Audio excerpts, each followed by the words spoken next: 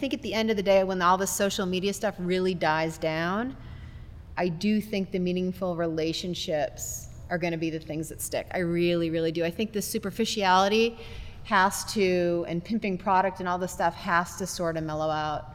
We're in a real upwards trajectory on that, but I think people are going to want the real stuff. And I don't know, as a brand, I know for me, I try to respond to every DM, every message. I think it's really important for me as the business owner. And even if someone's being nasty, sometimes Noelle won't know how to respond to somebody, and I'll say, I'll take them. And it's just, people want to be heard, and they want to be able to vent, and they want to be looked at as a human being, and it's having those human contact points. I think it's super important. And I think for longevity of the brand, I hope that that's what keeps us going.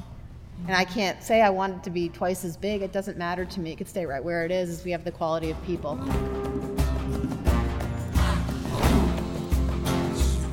Welcome back to the Yogi Triathlete Podcast. I'm Jess, I'm your host, and this is the place where we share stories of people looking, finding, and living their purpose.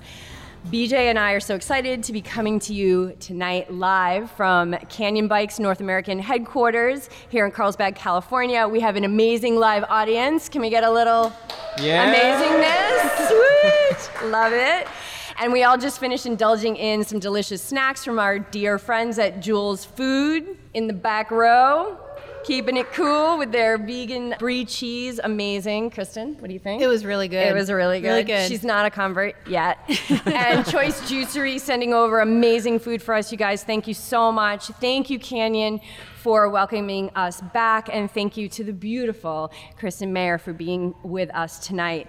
Kristen is founder of Betty Designs, a company that she started during one of the most difficult times in her life. And if you guys know us, then you know we're going to be diving into that story. And since starting the company in 2010, Kristen has grown Betty Designs into one of the most recognizable brands in the world of endurance sports.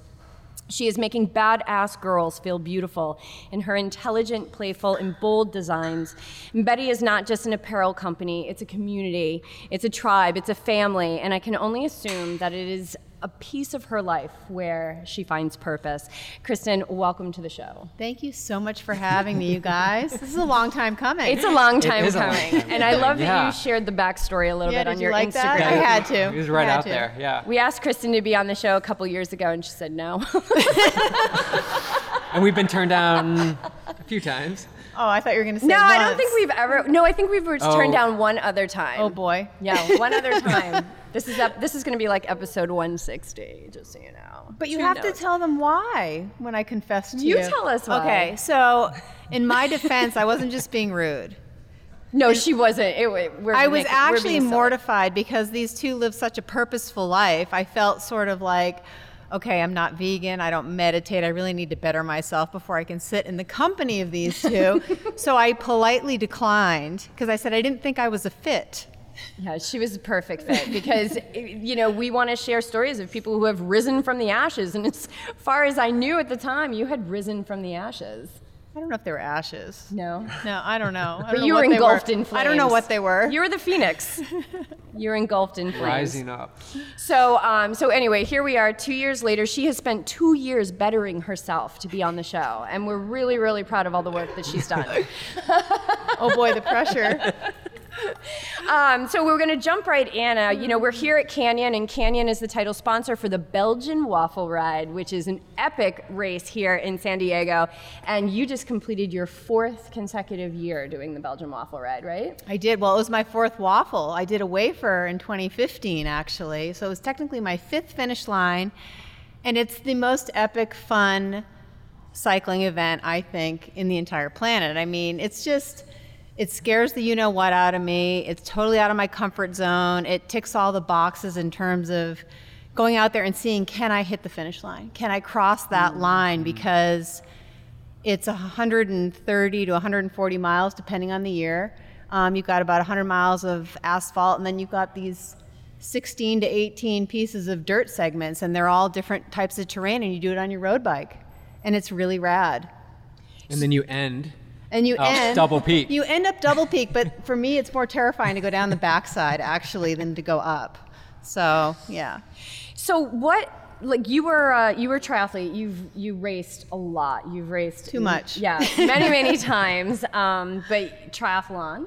Yep. And then did you move into cycling? And when did the BWR come into your life? Like, when did you even know? Because that's such a unique event. And we had Michael on the show, Michael Marks, who's the director and the creator of that. And so if you know Michael like we do, then you know it's going to be totally epic. Yeah, totally epic. So it's epic. not like, had you been road racing? Oh gosh, no. All the years I raced triathlon, I couldn't even ride a bicycle. Especially if you ask my husband right now, because when he met me just as I was phasing out of being a tri-geek. So, it was actually, what happened was I stopped triathlon. I was tired. I was exhausted. And I decided I love to stay fit. I can't sit still. My parents are here. They'll tell you. I could not sit still as a child. True.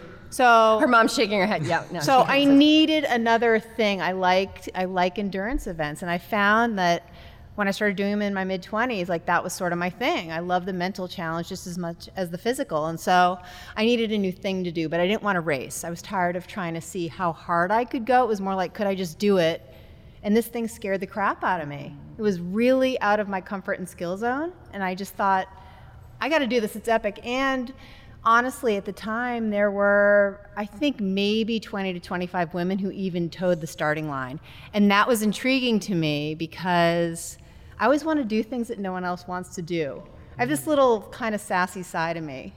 Like, don't tell me no, because then you're in trouble. That kind of a thing. It was one of those. It was like, I shouldn't do it, but I'm going to try.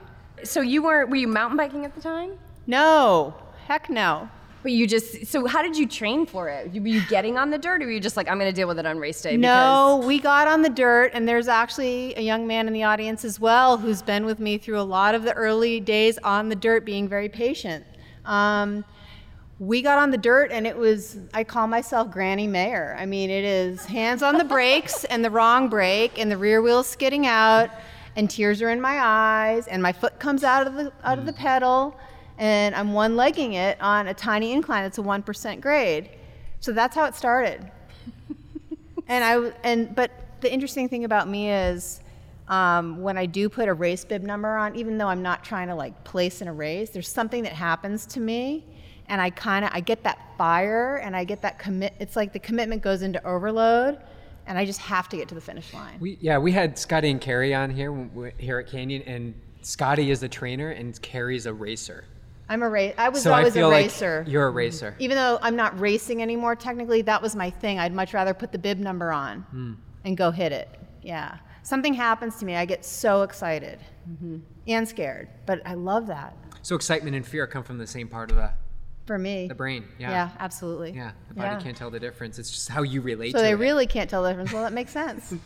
Yeah, no, it has the same physiological reaction in the body as fear and excitement. So if you practice fear, if you live a fearful life, if you're a warrior, and you're feeling that, you can change the lingo and decide that you're just going to be excited, because your body's not going to change in the way that it feels, but the words that you use around it will change, and then your perspective about it will shift significantly.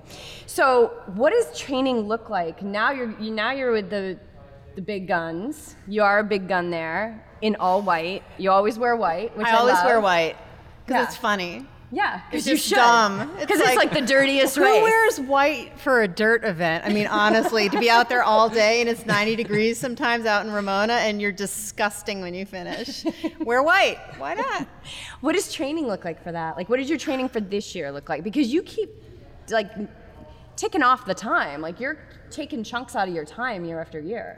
So, well, like I said, I started in a pretty grim space in terms of my abilities, and it's like anything. I hired my old tri coach every year because for me, I like the structure of knowing what I should do.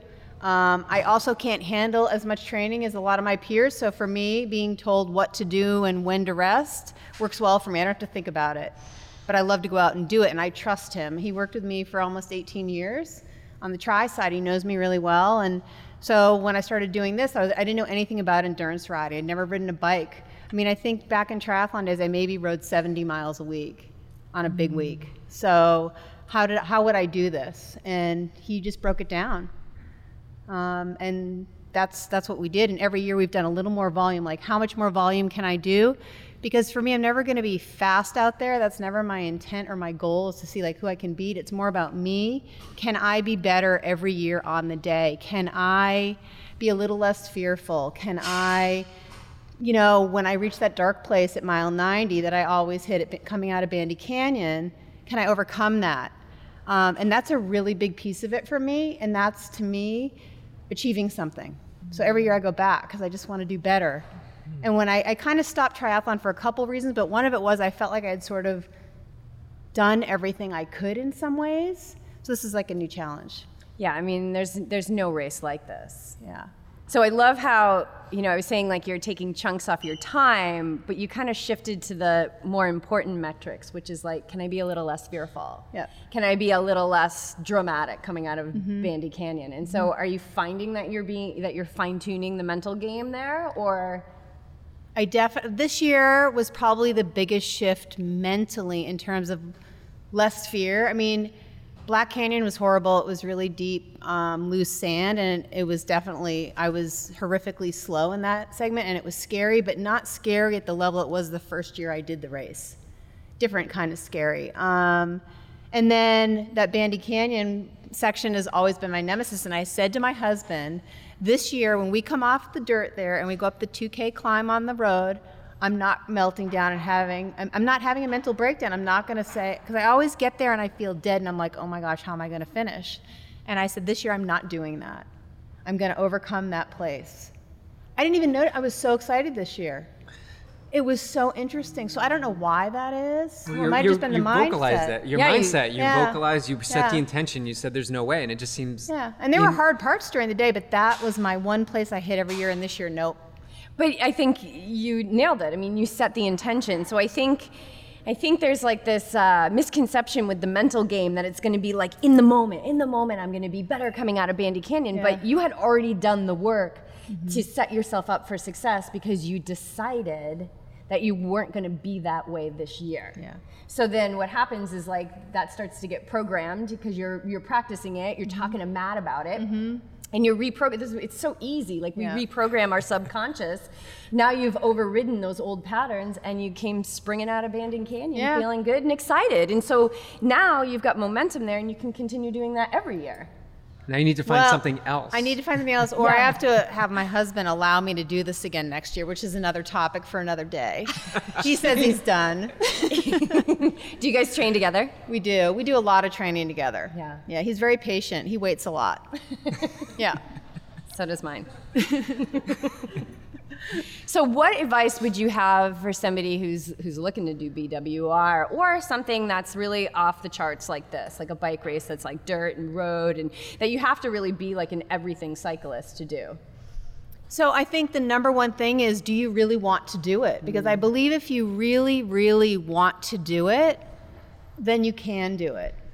And I think that from even now to this day, I mean, if you go mountain bike with me, I'm really not great. So people will say, you know, I can't believe you do that. And something just happens. And I think it's also just breaking it down into little pieces. And, you know, even in the training, there was, we were doing this one segment called Lemon Twist that's a really technical single track. And I did it a bunch of times this year. And like, I think it was 10 days out from the event, we went out and we put our race tires on, and I absolutely had a meltdown that day out there. I took my foot out twice. I hadn't done it all year, and I was like, what is going on with me? But it's those little things of just kind of keeping at it. And so I think you have to want it. And I think that in knowing that I can do it, I think it's like an Ironman. I think honestly, if you want to do it, you can do it. Yeah. I really do. I think you definitely have to want. We were actually just watching the Steve Jobs movie last night, and I love this line for it when he's they're assembling the Mac team, and he says to them, like, you have to have passion for what you're doing, like you have to want it, because if you don't, then you're not gonna have what it takes to persevere. Like you're not gonna persevere to the end. So you've got to want it. And then you'll do what it takes. You'll do what it takes. Yeah. You know. So let's talk about doing what it takes. Because the BWR is not the biggest challenge you've had in your life. And so to the gratitude of many, many badass women out there, Betty Designs was really born from one of the toughest times in your life. And so can you just Take us through that story right from the nitty gritty beginning. You want the nitty gritty, huh? Oh, we want it all, boy. girlfriend. Well, all I'm going to say is, so there's a very finite moment where that switch was flipped. And it was literally, and I might cry. Matt, you said she was going to cry. He said guaranteed. He loves cry. it. So, cry. You know, basically, I was married for almost 14 years. I had a 6-year-old. And you think, okay, marriage is tough. You know, you're grumpy with each other and this and that. But I always thought, and especially watching my parents, you know, you have arguments and things, you stay together. And so I thought I was going to be with this person who was the father of my son my entire life. And things had been you know, weren't awesome, but I didn't think much about it. And finally one day I just said to him, I said, what's going on? You seem extra grumpy. And you just seem like you don't want to be here. And I remember it was 1 p.m. on a Monday. I think it must have been some sort of holiday. He was home from work. I worked from home. And I was in my bathrobe at 1 p.m, which is common.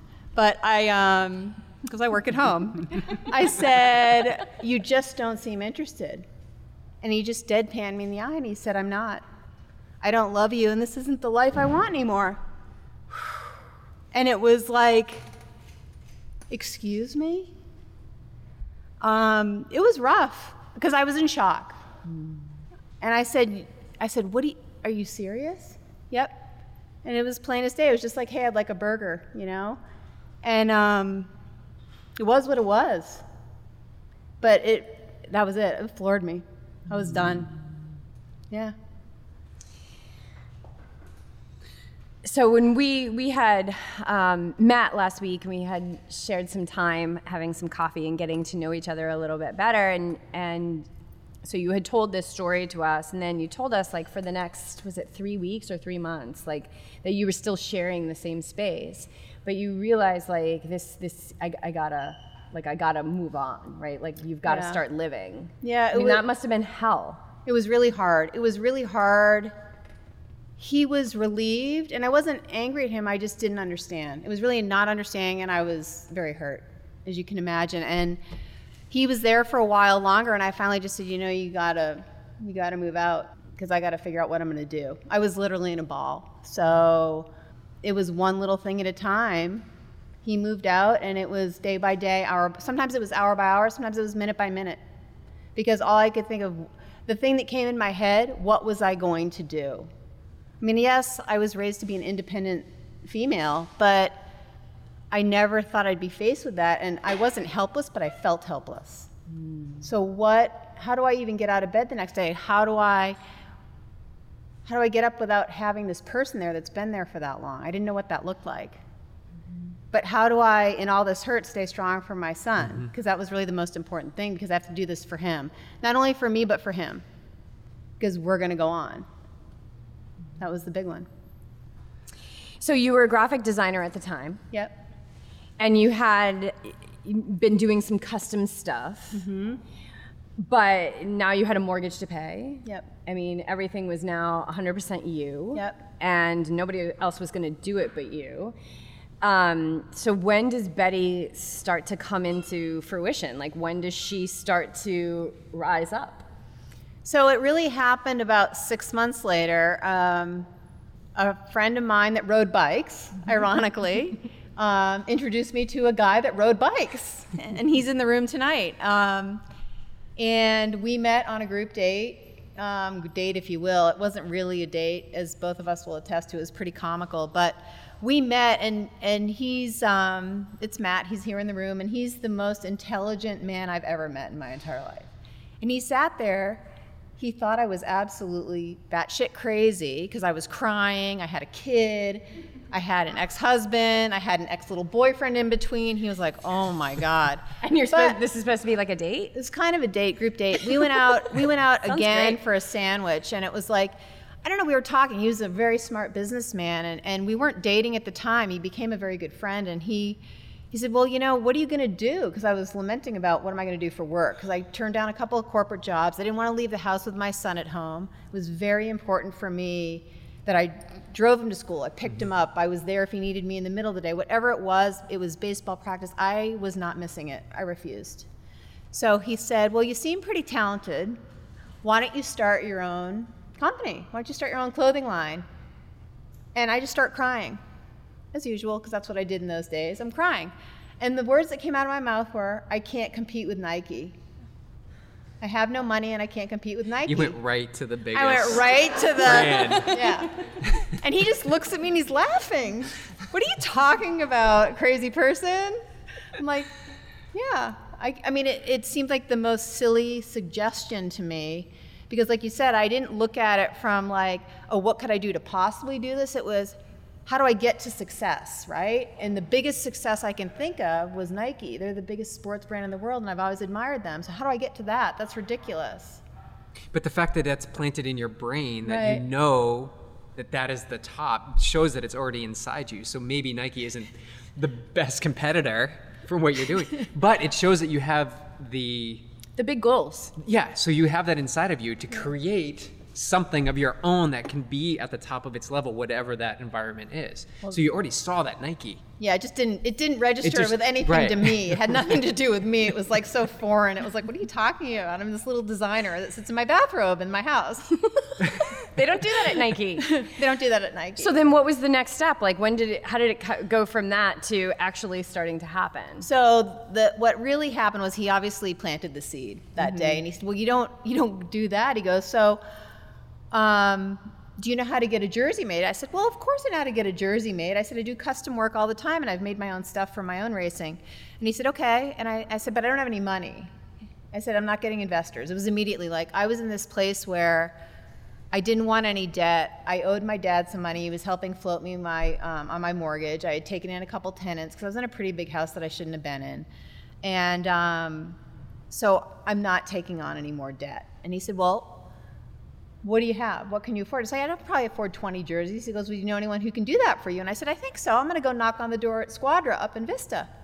And I'm going to see, I've worked with them before, and maybe, they'll do this for me. But I really want my own zipper pulls and tags. I was very specific about that. So I went up there, and I'd worked with them, and I just said, hey, you know what, you guys? I want to make 30 jerseys. So that's how it started. And they said, yes, they would do it for me if I paid for the zipper pulls and the tags that were going to cost me some extra. So Matt says to me, he says, well, I'll lend you some money. Oh, no. Okay, first of all, we're not dating. I'm not owing you anything, smart man. This guy wants to give me some super money. geek. Like, I don't even know who you are. You don't like kids. Like, no. I'm not taking any money from you. So he says, he's a veterinarian radiologist. So he says, well, listen, I write books sometimes. So I have a book project I want to work on. I want to work on a dog breed book. This is a true story. So I say, he goes, I know you come from like magazine layouts. I go, I love laying out multi-page things. Like, that's the best thing ever. He goes, well, can I hire you to lay out this book? And I go, of course. And he goes, well, it's this pretty big book. It's going to be like 100 pages. How much would you charge me? So I came up with my estimate. I said, $5,000. And he goes, so now I know this. I guess he gulped because he was like, that was more than I was bargaining for. And he goes, He's like, that's more than I was going to let her borrow. yeah. No, it was more like, this is a flippin' expensive book, right? Like, I thought she was going to charge me like $1,000. So he says, now I really got it. He's thinking to himself, I know the story now. So he pays me up front, and I said, I felt really uncomfortable about it. And again, we still aren't dating. We're just friends. Feel really uncomfortable, but I said, all right, I take the money. And he sends me like a payment schedule, because if any of you know Matt, he's very like, right brain oriented. So he makes me a spreadsheet of payments methodically that he thinks I can manage. Yes, you should be laughing, Noelle. Over time. And I panic when I see the payment plan, because I'm like, he thought it'd take me like 6 months to do this book. Well, I knocked the friggin' book out in 2 weeks. I'm like, here you go. And he's like, what? I'm like, you gave me $5,000. I've been freaking out about it. I owe you the work. So the book got done. Fastest book in history? I don't know. Whatever. I paid Matt back with book layout. That's awesome. So we have a little self-published dog breed book. Is it available on Amazon? It was. We need to get it back up there. Yeah. It's actually a pretty funny book. But anyway, that was the seed money. So that allowed me to buy some additional jerseys and shorts and a couple things. So that's really how it started. And put up a WordPress website, and I had line art. We didn't even have photography, and it was really methodically one thing at a time, one challenge right in front of me at the time, because that was all I could handle. That was where my life was in that moment. But it actually makes for a great building a business. I know that now. It didn't make sense in the moment, but I know that now. That's the best way to start a business, I think. Because you were methodical and you were just focused on what it was in front of you. Yeah. So you were making sure like you weren't, because you were like, I might not get to the next step. Right, correct. And I had to be smart about where I was in that moment, in my life, in my personal life, and in starting this business. Do you feel like there was a part of you, like I know, you didn't want to borrow money, you didn't want to get investors. Do you feel like there was a part of you that was like fearful to rely on somebody again? Absolutely. Because that's all I did was I made an assumption that who you marry was there forever. And I knew people got divorced, but I didn't want to have to rely on anyone. And it's funny because I've gone through periods, I remember being very stubborn as a child. So it's definitely in there with me where I've gone through that. And I felt like I had really let my guard down and become vulnerable. And that I was not going to do that again. It was me. I needed to do this for me and my son Gavin, and that was it. So how'd you sell the jerseys? What was the plan? The plan was literally, I'm going to make 30 jerseys, and if I sell them, I'll make more. But it was around Ironman in Hawaii time in October, and I used to go there almost every year. I raced in '98, but I went back every year after that. In some capacity. I would sell my soul to people like Zoot, and I'd say, hey, you guys, if you give me a floor space and fly me there, I'll stand in your booth for a week, because I loved it there. And so that's what I did. So I couldn't miss it, but I couldn't afford to go. So I actually don't remember how I got there, but I had a backpack of jerseys on me. And I got to Kona, and I knew a lot of people just from being there year after year, and the triathlon community, as we all know, is very small. And I put a jersey on and I walked through town, which in Kona you can walk around in a Speedo, so it doesn't really matter what you're wearing. You look like a tri-geek no matter what. So I had my cycling jersey on with my big logo, and it was like, I'm going to walk around in it and I'm going to see if anyone talks to me about it. Because I didn't tell anyone I was doing it. And I remember it was the first couple hours I was in town. I walked by this little strip of shops, and this woman came running out of her shop. Excuse me. And she grabbed me and she's like, what are you wearing? What is that? I said, I was really meek. I was like a little bit nervous. I was like, well, I designed this jersey, in this little voice. And she's like, do you have any more in that pack? And I said, sure. Come into my shop. So she brings me in the little bike shop, and she looks at it, and she's like, I want 15 of them right now. What will you sell them to me for? And I hadn't even thought about it. I was like, well, that wasn't the next step? No. You're not there yet. I wasn't there yet. You got these jerseys, these 30 you So need to unload. Like, okay. You're like, where's Matt and his spreadsheet? I was like, there's no spreadsheet. So, I literally, I knew what I paid for them. I don't even know what I sold them to her for, but I remember she took 15 jerseys off my hands, and 5 days later, after being in town and people seeing this logo and this jersey and just talking to me about it, saying, oh, that's really cute, where'd you get it, or what is that? I'd emptied my backpack.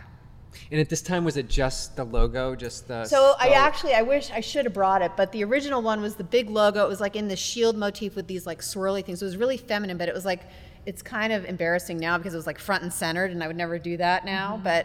We had to get the message out, yeah. I had to get the message out, and it was really about the logo. Was anyone going to look at the skull butterfly logo and ask me what it was? Because to me, I really liked it, but I don't know if anyone was going to notice it. I had no idea. So this was a part of your step-by-step process, was designing this logo. Yeah. And as you're designing it, are you having thoughts of like, what the hell am I doing? Like, this is never gonna work? Or was there doubt in there? Or was it just survival mode? Like, I have to just keep going and I can't entertain any of those thoughts? It was actually neither. It was art. Believe it or not, in that moment with the jersey and the logo, because in the past I had designed some kits for myself to race in, and I thought, I'm just going to design myself a jersey that I would wear. And that was all it was. It wasn't thinking about those two other things in that moment. And I just wanted to see if anyone else liked it. Yeah, that's... Business 101. Let's see if anyone else likes it. Yeah, but there was so of course I always think of everything from like, an energetic standpoint and the universe and the metaphysical laws and all that stuff. And the thing is that the core of this new business there was no desperation in that design. There was no, this has to pay the mortgage. There was none of that. No. And when we do that, when we focus so hard on something, and if we do it from this lackful energy, like we have to have it because we don't have it, we actually push it further away from us. And I think that was one of these amazing things that was happening for you, where there was just kind of, I'm going to do my craft, and I'm going to see if anybody else likes it. And there was no desperation around it. And then that woman, coincidentally, which there's no coincidence, runs out of this. I mean, this story is just it's so powerful. It's so amazing. I mean, that first woman, look at what she helped you launch. Yeah. I mean, for me, it was more, I started the business as a side business. It was really, if I sell, and this was what Matt had broken down for me. He said, think about this. If you sell one jersey a day and you make $50 a day, that's an hour of what you're charging in freelance design time. And I was like, oh, yeah. So my thought process, and even when I was designing, I wasn't thinking about that. It was a craft, but it was, if this works, great. If it doesn't, I haven't lost anything, so I didn't invest a lot. It wasn't like like you said, it wasn't desperation, but it was like, oh, this could be a bonus. This could be a side gig. It was really what it was, in my extra mad money, if you will, to kind of, so I don't have to shamefully kind of owe my dad more money. Was basically what it was. So the backpack's empty, and you're coming home from Kona, and are you thinking okay, I'm going to continue to do this? I definitely did. I remember thinking the thought that went through my head was I might be onto something, but it wasn't like I am onto something, it was I might be. So I'm gonna order 30 more jerseys, and I'm gonna make a matching short to go with it. And I'm gonna put up this little WordPress website and see what happens.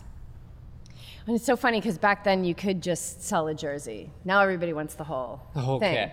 Yeah, and the arm warmers. Well, definitely. I definitely sell. I mean, I think when I started, it was more jersey driven, but I think now, because we all had the black Pearl everyone shorts. Had the pearl. Yes, exactly. And I think now it's. So I didn't know how many kits I would sell. I made the matching short because I thought it was cool. But again, was anyone else going to think it was cool? And this is just bike jersey to start with. Jersey and bike short, not even a bib short. Yep. So then, when does it really start to take off? This is 2010, Kona 2010. Yep, it was that fall, and honestly, in my head, it fast forwards a little bit because I don't remember the in between. But it was methodically, okay, I sold this many, so I'm going to buy more, and I kept with that design for a while. I feel like then in 2011, I started working on my first tri design, a tri top and a tri short, and it was a similar design, but it was a different color, and. So it was just slowly from there, and it's crazy, I don't remember all the details, but it was very slow. And now you can ask Noelle, she's sitting here, it's like every week I'm trying to design something new. It's like a frenzy of, we got to come up with something else. But I think with the branding, first of all, your creativity was let to ride. You should never interrupt the creative process. Let the creative be the creatives, and then just slowly change things, very slowly, color. Color. That's where you start. That's where you start to get that consistency, so people start seeing it over and over, and that repetition and expands. Then once you have that established community, then you just go wild, which is probably what you was feeling compelled to do at the start, being a creative person. You've got all these ideas, but just stay the course. Yes and no. I honestly was I was so timid and broken. In that moment, I didn't think I had anything. I didn't think I could take it anywhere. I will be honest with you. It was literally, it wasn't even in the mindset at all that this could turn into anything, and it wasn't methodical. I wish I could say it was. It was just me being very cautious and shy and afraid. So when did you start believing in it? Believing in it that it was going to be something, that it was calling you for more? I think it was 2012 because I realized that I couldn't just, I was shipping all the packages, I was writing all the I had to have note cards. I was very specific. I had to have the branding straight off and all these little details. But I was handwriting the address labels, and I was going to the post office every day, and it became too much. So I had to have somebody help me. And then I started looking at the numbers, and at that point, Matt was in my life quite a bit. on and off, which we don't have to touch on, but it was on and off. It's another podcast. That's a whole nother podcast. The couples podcast. Couples But, podcast. Bring him back. But basically, I think it was 2012, at the end of 2012, 2 years in, I went, I think this is becoming a real business. And I think I can back off on the freelance graphic design work I'm doing, where I'm just working on 30 random things at any moment. Was that tough to do, to give that up? No, No. it was a natural. I mean, it sounds weird. It really was just like it was sort of like when I decided to stop racing or traveling. When I knew it was time, it was time. And I've always been one, again, my parents are here, but when I made decisions, I always seemed, I think, and they can speak to this later, but I believe I made a decision with my gut, and I always felt like if it wasn't right, I could change it if I wasn't affecting somebody else, like in a negative manner. So it was sort of like, okay, well, I'm gonna try this, and if it doesn't work, we'll go back to what I know or what I've been doing. It was like I would move. My mom would say, oh, you're gonna break up with your boyfriend, you're gonna move, and you're gonna quit your job all at once. And I go, yeah, Mom, that's how I roll. But I wasn't ever fearful of change. I was brought to my knees by it in that moment, but in terms of me making the decision to do things, I kind of just do it, and I give it a go. Yeah, I get that. You're describing yourself as kind of feeling like, timid and broken and all of that, but now out of Betty Designs comes Badass is Beautiful and Do Epic Shit. Now you're starting to be pretty edgy. Yep. And so as a consumer, we're feeling like, oh, this girl's got it going on. Like, she's so confident and everything. But when you're putting this stuff out there, did you have pushback from that? Were there times where you're like, I can't put this out, it's a swear word, or, it's not in our house. Well, I do remember, so my whole shtick has always been, I think it's the contrast between being feminine and being kind of a badass athlete.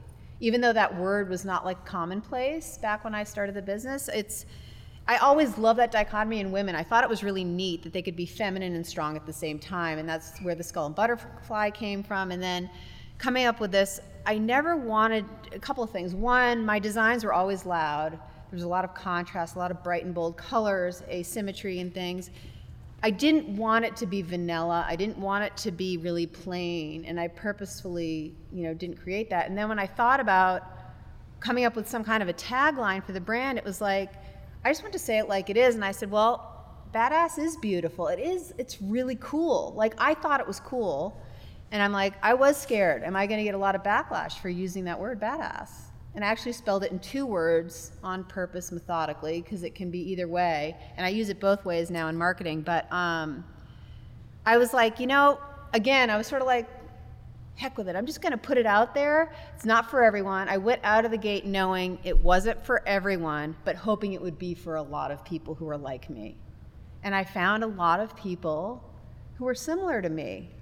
And they wanted that. They wanted that bit of edge, because I think there wasn't anything in the industry at that time. I don't know. I mean, it's kind of a blur to me, but I really don't think there was. No, I And don't. definitely no badass word Definitely floating not. around. Now it's mainstream. It's common as Kleenex, but yeah. And then when did the Betty Squad, when was that starting to come into your awareness that you wanted to build more of a community, not just have the apparel, but, from a business standpoint, how brilliant, right? And now you see this all the time we see it with Wadi, we see it with Smash, we see it with, Nicole, and we had talked about Nicole DeBoom, and I was one of her first ambassadors when she was coming out with the skirts, and I feel like that was the first time I ever I think that was Of an ambassadors kind of squad, 2008-ish, 2008-ish, where you had this ambassadorship or this squad. Mm-hmm. I was very fortunate because as an amateur triathlete, I had sponsors. I had product sponsors, and I kind of got some crap for it in the community because I wasn't the fastest. But I was given bikes, I was given clothing, and I was really proud of that. And I really was I was with Speedo for 8 years. Then I was with Zoop for another almost 10 years. I was very brand loyal. And so when I thought about how do I get this thing going, print ads, I couldn't afford a print ad. That was still a thing. I couldn't take out a print ad in Triathlete Magazine or Runner's World. I didn't have the money for that. So what did I do? I looked around my local community and I said, who do I race with that's super cool, or she's got this great energy and she's you know, she may not be on the podium, but she's a great athlete. She's out here all the time. She's talking to people. She's got this great positive energy about her. I want her in my stuff. So I approached a couple of people I had been racing with. And then I think it went formal to an actual ambassador team in 2014. And I had managed some teams for a local bike shop here, so I had some experience in managing like a small women's team of 10 with Nitro Bike Shop. But I decided to do like a US based, like I picked East Coast, I think I picked Colorado. There was like certain regions, and I handpicked these women that I heard through word of mouth kind of thing that got recommended. And Instagram was out, but it was starting to get its roots. And I found these women that way, and so I put them on the ambassador team, and then that's sort of, it's become this big snowball effect. You guys all know, I mean, it's gone absolutely insane. And the other thing that I have found to be incredibly interesting with launching a women's brand, and what I love about women and women in sport, is women will go up and talk to each other if they see something on you that they like, if you're carrying a cute bag. I have chased women out of coffee shops for yoga pants. Like, oh my God, where did you get those? I must have those. And they're complete strangers. So what I realized is this is how my brand was getting spread around, because there'd be a race going on and you go up and you go, oh my God, that's so cute, where'd you get it? It's a very natural thing for women to do. It's a little more awkward, I think, if men do that. It's true. We were walking home from the coffee shop this morning. We were in a full conversation. I yell over at this lady, great shoes. Right. She's like, thanks. I wouldn't yell out great shoes. But they were great shoes. So you're so right. Yeah. So, yeah, and it was like the more people you get it on, and if they have this great energy and they're talking and sharing, it was really about sharing this common thread of passion for. It was at the time doing triathlons, right? These women are, and my core customer base is triathletes. And they love their stuff and they chat each other up. And one of the neatest things that I had no intention of purposefully creating is you go to a race and I find the girls, if they see someone else in a Betty kit, they cheer Go Betty. And even spectators now, if they know what the brand is, they say Go Betty. I could not have scripted that if I had tried. I can't take full credit. I mean, maybe it was subconscious, I have no idea, but it was not like I sat down and wrote this business plan and said, I'm going to create this saying, Go Betty. Right. Never. How did you come up with the name? The name was sort of a knee-jerk joke reaction to a little ad agency business I had with an ex-partner who, we were really different. When I was doing my freelance business, we had made a little agency. She was real different. I was in the action sports, endurance sports segment. She was much more corporate. And we just didn't get along, and I realized after like 9 months we weren't great business partners, and so I kind of took my clients and we just amicably split up. She took her people, I took mine. We were really small. And I went, oh my gosh, I need a name for myself for my freelance business. So I came up with Brand Betty, and I came up with Betty not because it's a family name. It was a very fun, kind of a hip surfer chick vibe out of Australia, and I always want to be this great surfer, and I'm really lame at that, but whatever. I just thought it was super cutesy. I didn't want to be corporate and formal. I didn't want to work in biotech. I wanted to work in the endurance sports community and the things that I loved. And so it was a playful kind of a thing. I had no idea. Again, it wasn't conscious that this name would be this great moniker to sort of just be like everybody's a Betty. Every woman's a Betty. I mean, you are. And how big is like the community now, the squad? And the squad has varied. 2 years ago, we went up to 225. That was too many. It was hard to manage, and we lost a little bit of our intimacy in the group and just feeling like it was a real close, connected group. And so we've gone through a lot of growing pains, but this is year 6, and we've got a group of 125 women. At least half have been with us for 1 year or more previous to 2019, and we have a really great group of people who really support each other. That's what we find out with, we interviewed Tu Tran, who is now the manager of Wide Inc. And so they've got their like 100 people, but then they've actually unloaded this newer thing, I think is the Hit Squad, which is even like the next level. I think there's like 500 people in that thing. So I think back to your point about exploring options and then just saying yes, and then coming back and saying, you can always go back. You can always go back. Yep. Right, we got too big. We got too big, and for me that didn't feel right. It didn't feel right for the brand. The gut didn't feel right. Didn't feel right. I wanted a more intimate group where the women really We have a closed Facebook group, but they communicate. I don't know what they do all day. We don't think any of them work because they're literally on the Facebook page or emailing one of us or posting on Instagram. It's unbelievable. But they are so passionate about everything they do. And they're all really similar. So when you got big, you said we had some growing pains, and then of course, putting out these, more edgy taglines and things like that. What have you learned about not being able to please everyone? And maybe not even just in your business, but in your life. Well, that's saying you can't please everyone. That is a definite. You can't, but it's such a hard thing to sit with. It's hard. It's really hard because, of course, you want everyone to like you, but not everyone's going to like you. It just is what it is. And you have to just, I don't know. You can't be all things to everyone. Yeah. And if you're a parent, you definitely know that. It's just you got to teach. Being a parent probably helps. It helps. But I realized that, I've had people come up at, when we're in Kona at a booth and go, oh my gosh, are you a devil worshiper? You have a skull in your logo. And it's just like I smile and I kind of laugh and I just say, I always say it's a happy skull. It's attached to a butterfly. And they just kind of look at me and I said, look at our tent. It's neon pink. Like, how dark could we be? They're like, are you dark? And I go, no, I don't think so. And they just, carry on. It's not for them. And that's okay. That's why all these brands can now coexist and all these different groups and these communities. Everyone has to find their place. And like I said, I didn't know if there were other people like me. I found my people. I mean, there's a lot of, we see them at the camp that we hold in the spring. Last year we held a little camp here. And it's literally like summer camp when they leave. There's tears and hugging and crying and lifelong friendships. It's pretty amazing. And you never thought you'd have a community, build a community like this? No idea. No idea. Where do you think it's going to go? Where do you see it going? 5 years, 10 years? I think about that. Again, since I never sat down formal business plan, I have no formal business forecasting or anything. I've made a conscious decision in the sense of I still haven't taken on any dollars.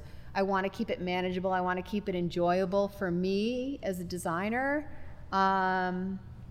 We've tried, having an extra employee or two, and there's still just two of us. We found that Noelle's phenomenal. She's been with me for a long time now, like 4 years in some capacity. There's no reason to get greedy. There's no reason for me. I'm fortunate I am where I am at, that this became a full-time job for me. I work out of my house. I can go ride my bike with my husband.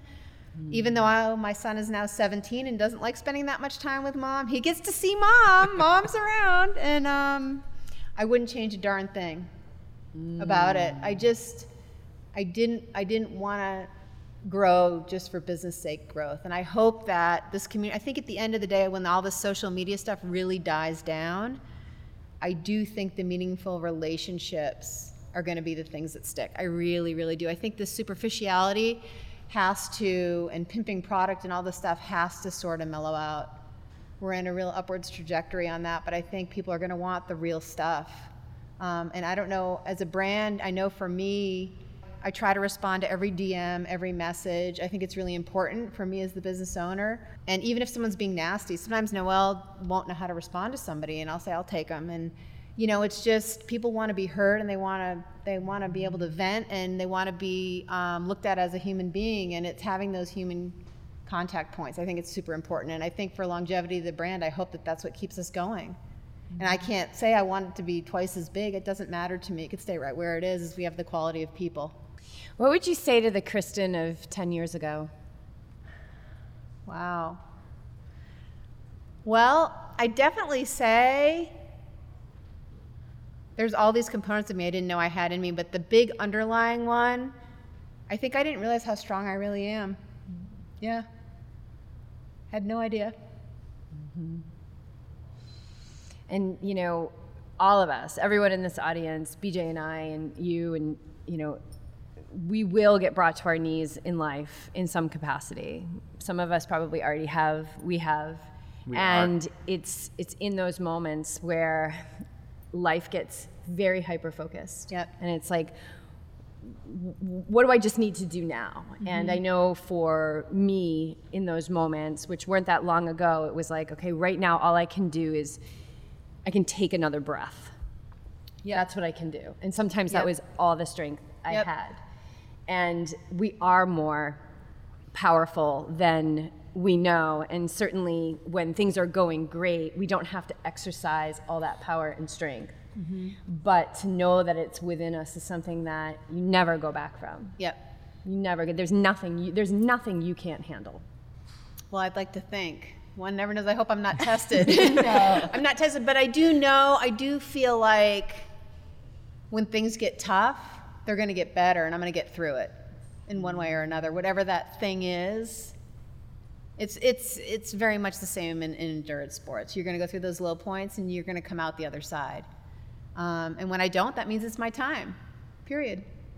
So that's it. Awesome. We just blew like almost an hour so quick. That went so fast. We want to know if you guys have any questions for Chris. Oh, Mom. Uh-oh. Mom. She's like, I'd like to clear up a few things. What? Yes. Why? You were in love with Betty Boop. I thought the whole thing came. I was? I thought I liked the Superman and the Incredible Hulk. Betty Boop. Yep. So Kristen's mom, just for people who can't, who aren't here, Kristen's mom is very confused because she thought that Betty Designs, up until just a few moments ago, thought that Betty Designs came from Kristen's apparent lockdown obsession with Betty Boop. I had an obsession with Snoopy, Mom, not Betty Boop. See, I'm losing my mind. I don't remember a lot of things. I'm getting old. We're unlocking some Well, I'm glad early you didn't childhood remember trauma. that. It would have been Snoopy Designs. Maybe that was in the subconscious. maybe. Yeah. Yeah. Competing with the boys. Well, competing with the boys for sure. No, I remember that part. So when she was when she was younger and she was competing with taking on the neighborhood boys, was her like did she take on the Betty Boop persona? Like was that her source of strength? Is that what you're saying? No. No, that was all boy. No, that was just I wanted to be a boy. I was going to grow up and be a boy. That's what I told them.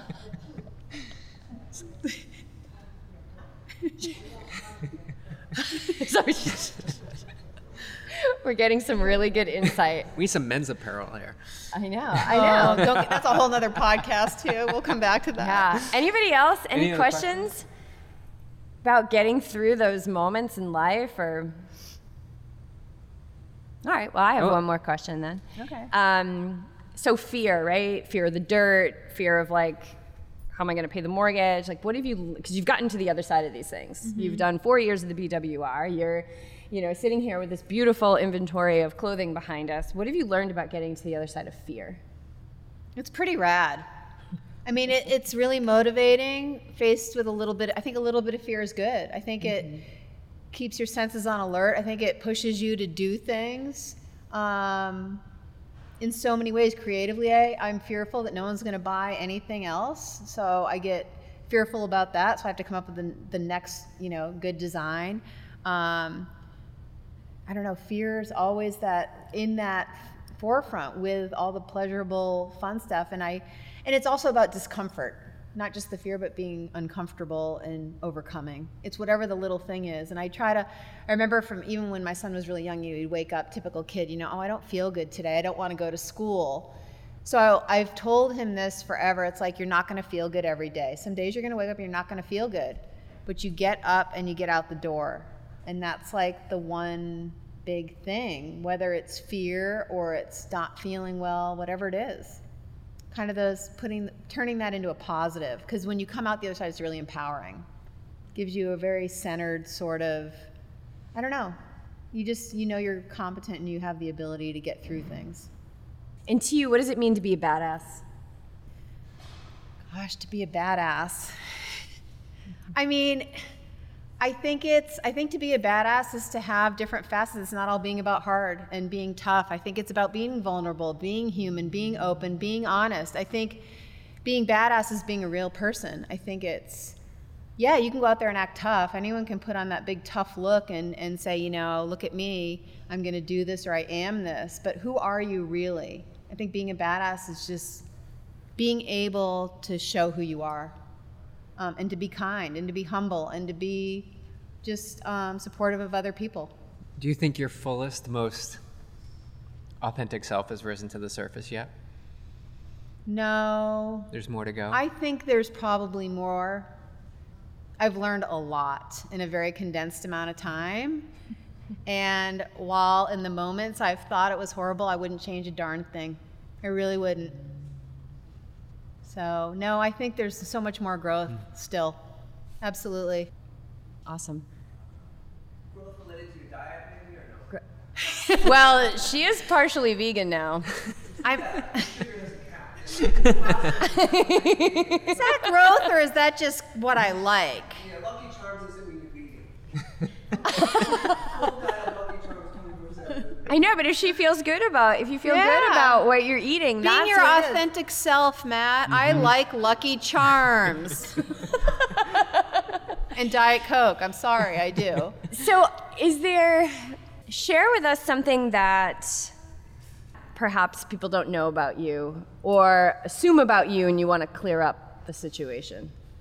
I think in general, if people don't know me, unfortunately, because Matt's always testing lenses, he captures the most horrific photos of me and I look angry. And I'm really not an angry person.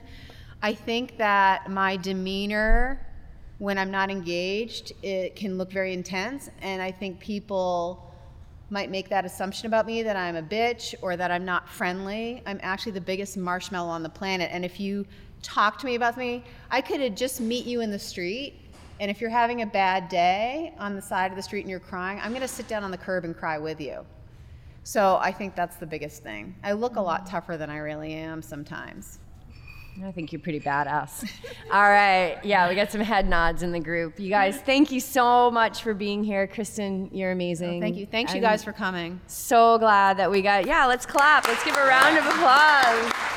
Yes, and I'm so glad that, that you found your way and that you've risen up and that you've shared your beautiful art with everyone. And being in the triathlon world for a long time now, we've been admiring it. We and see it's it everywhere. We see it everywhere, and we Love it. do cheer on those Betties. You better believe it. So thank I you love so it. much for Thank being here you. tonight. Thanks, guys.